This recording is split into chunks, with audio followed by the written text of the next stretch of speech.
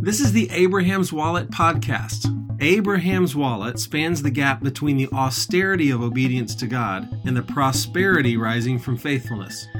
Run your home and your dough like a biblical boss.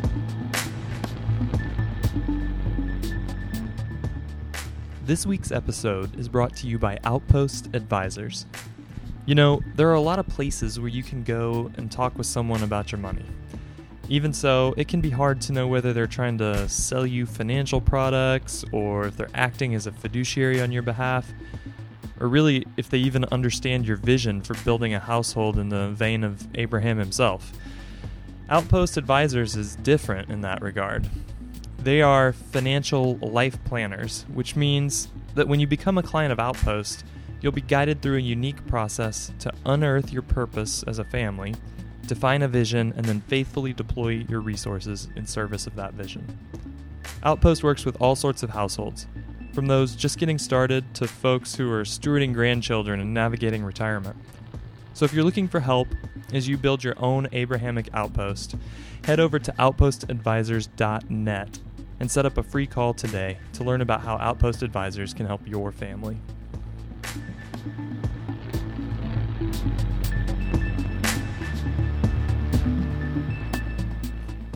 Listen up, guys.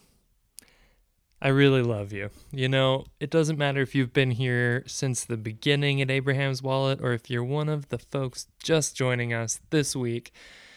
Gracias to the 5-Minute Fatherhood podcast.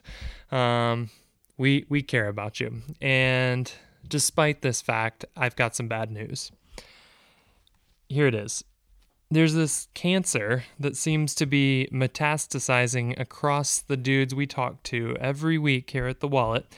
And that cancer, this thing, it has a name, and that name is called shame. So when we start to talk about money or investing or budgeting or generosity or even debt, really anything that has to do with your financial leadership in your home, a lot of you guys start exhibiting the symptoms of this silent killing machine. I'm not kidding. Shame is the number one word that men, and by the way, women too, are using when they talk honestly with us about their money scene. Do you believe it? It's true. And some of these people that talk about shame, they've made huge messes of their financial lives. But others, by any objective outside evaluation, are actually doing great. So what I'm saying here is shame tends to be an indiscriminate predator. But I've also got some good news, okay? And it's not that you're really great and you should just go drink yourself some self-esteem tea and chant an affirmation or maybe go do some yoga. No, that's not the game we play here. We're not here to say that you can save yourself by hard work and smart choices and hustle and whatever it is that you see on LinkedIn right now. The good news is this. If you're a follower of Jesus, shame is actually a foreign invader in your land, and you can evict it as surely as you are welcomed into the fold. So if when you start thinking or reading about money and family leadership, you start to feel early symptoms of shame, please listen a little longer here, okay? But first I'm going to give you a few definitions. The first definition I'm going to give you is for shame, the word. What does it mean? Well, the Webster's Dictionary gives us a few options. One is a painful feeling of humiliation or distress caused by the consciousness of wrong or foolish behavior. That one sounds very close to home when we think about money mistakes. Number 2, a loss of respect or esteem, dishonor. And number 3, a person, action, or situation that brings a loss of respect or honor. That one's really interesting too to me because it personifies shame, which sounds pretty accurate. So I know a guy who, when he's totally honest with himself, he dreams of leading a family, okay? He dreams of prospering in all 5 capitals, leaving a growing inheritance to his children's children. He fantasizes in his heart about being the kind of family builder that Abraham himself was. but he's got a problem. Early, and to be honest, not so early as well, in his life, he engaged in some wrong and foolish behavior. Think back to our definition. And I mean, he didn't just miss perfection by an inch, okay? He royally biffed it like the proudest pagan you know. And he just can't help it but feel like his failure has stained him forever, disqualifying him from the great prize of family leadership. Of course, the story I'm telling you is mine. And it's yours. And it's everyone you've ever run across, okay? And while shame is it's happy to trampoline on your confidence based on those myriad of failures that we can remember far too well, shame isn't satisfied to just remind you of your past failures. No, shame is greedy for more. And this is the cancerousness of which I was referring earlier. Shame will take a neutral situation in your present. Let's use an example here. Maybe you've got yourself a degree, and now your situation is one of debt. Is that a bad thing in and of itself? No. But shame will take this neutral situation and use it. And it'll use it to tell you that you are not worthy of honor. Was that foolish or wrong behavior on your part? No, it wasn't. You just incurred yourself some totally reasonable education debt. But shame is there all the same. As if it had found you in some seedy sin, it's ready to accuse, belittle, and demean you into inactivity and ineffectiveness. You might be thinking, isn't shame just God telling me how he really feels about my failures? You know, Mark, God's usually down on me, right? No. Get off of me with that talk, okay? Godly sorrow leads to repentance, which always produces salvation without regret. This is one of the number one verses that I use when I'm ministering to anybody in almost any situation. Godly sorrow leads to repentance, which always produces salvation without regret. Those are some indicators that we're dealing with godly sorrow and not this foreign invader, shame. So if you're feeling some godly sorrow because you're rolling in dough and you're using it to bathe yourself in luxury, great. Just repent of that crap and enjoy some salvation. If you've ceded leadership, whether that's financial or otherwise, of your family to your wife and just stepped out of the way, good news, no sweat. You can repent and step into the land of no regrets and back into your rightful leading position. But if you're sitting in a puddle of shame and you've already turned around from whatever path you were pursuing, or maybe you couldn't even really say that you had been walking in rebellion to begin with, well then, my friend, what you're feeling is not godly sorrow. Could it be shame? Yeah, it's probably shame. And guess what? You can repent of buying into that one too and step into some more salvation. So good news on all fronts.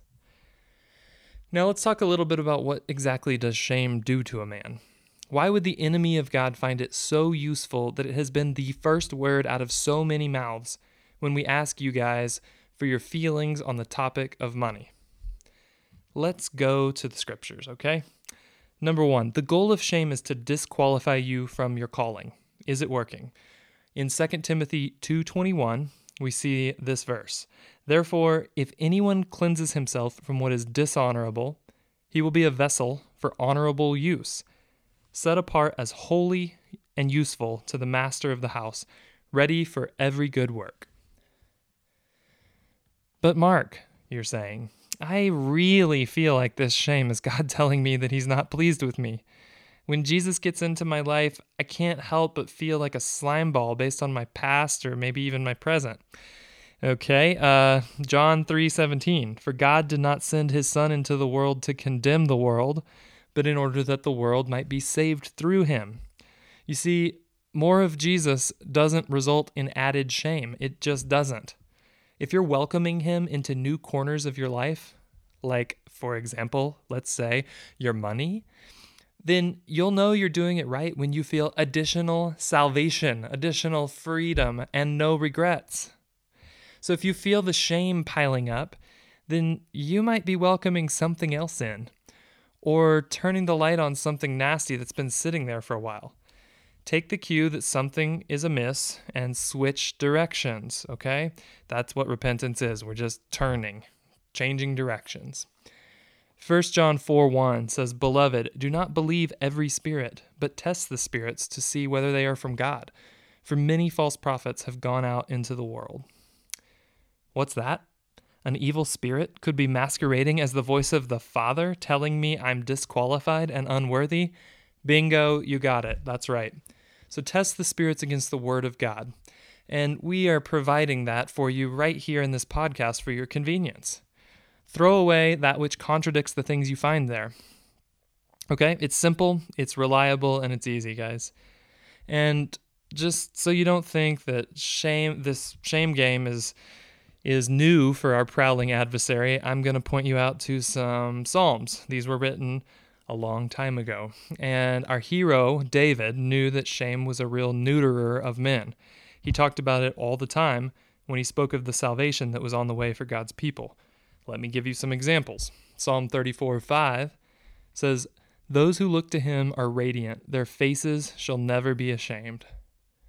Psalm 22:5 says, "To you they cried and were rescued. In you they trusted and were not put to shame." Psalm 25:3 says, "Indeed, none who wait for you shall be put to shame. They shall be ashamed who are wantonly treacherous." And if you don't like the David version of this story, let's go to Isaiah, whose prophecy repeatedly told Israel about the salvation that was to come, and often spoke about peeling away of shame when he described that salvation. Isaiah 61:7 says, "Instead of your shame, there shall be a double portion.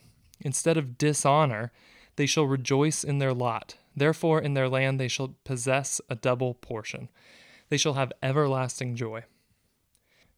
Isaiah 54:4 says, "Fear not, for you will not be ashamed. Be not confounded, for you will not be disgraced. For you will forget the shame of your youth and the reproach of your widowhood, and you will remember no more."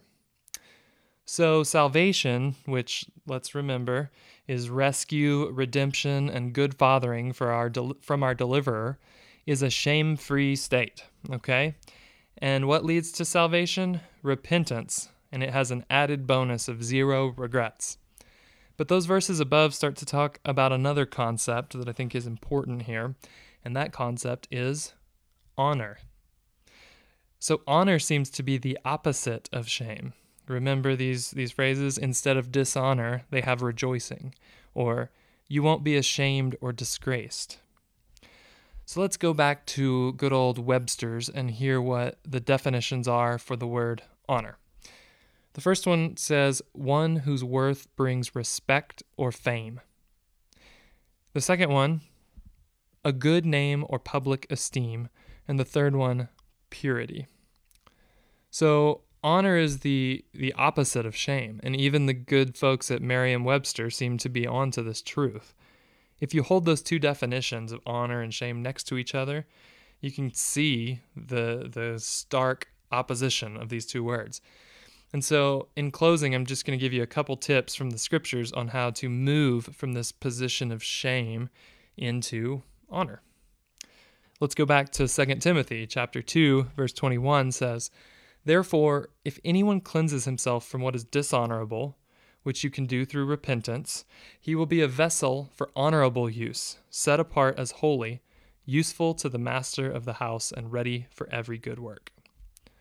And Proverbs 21:21 says, "Whoever pursues righteousness and kindness will find life, righteousness, and honor." So we'll come back and talk a little bit more in the future about what honor means in the context of money and family. But for now, what I really want you to know is that honor is what you have been set apart for. It's your destiny, okay? So you don't just sit around and say, I hope someday that I get equipped with this honor thing. No. You can actually go get it. And we're trying to provide you with some scriptures here that tell you what that process looks like. So until we get to a deeper dive on that topic, I just invite you to ask God to show you where the cancer of shame may be crouching around your finances or your fathering.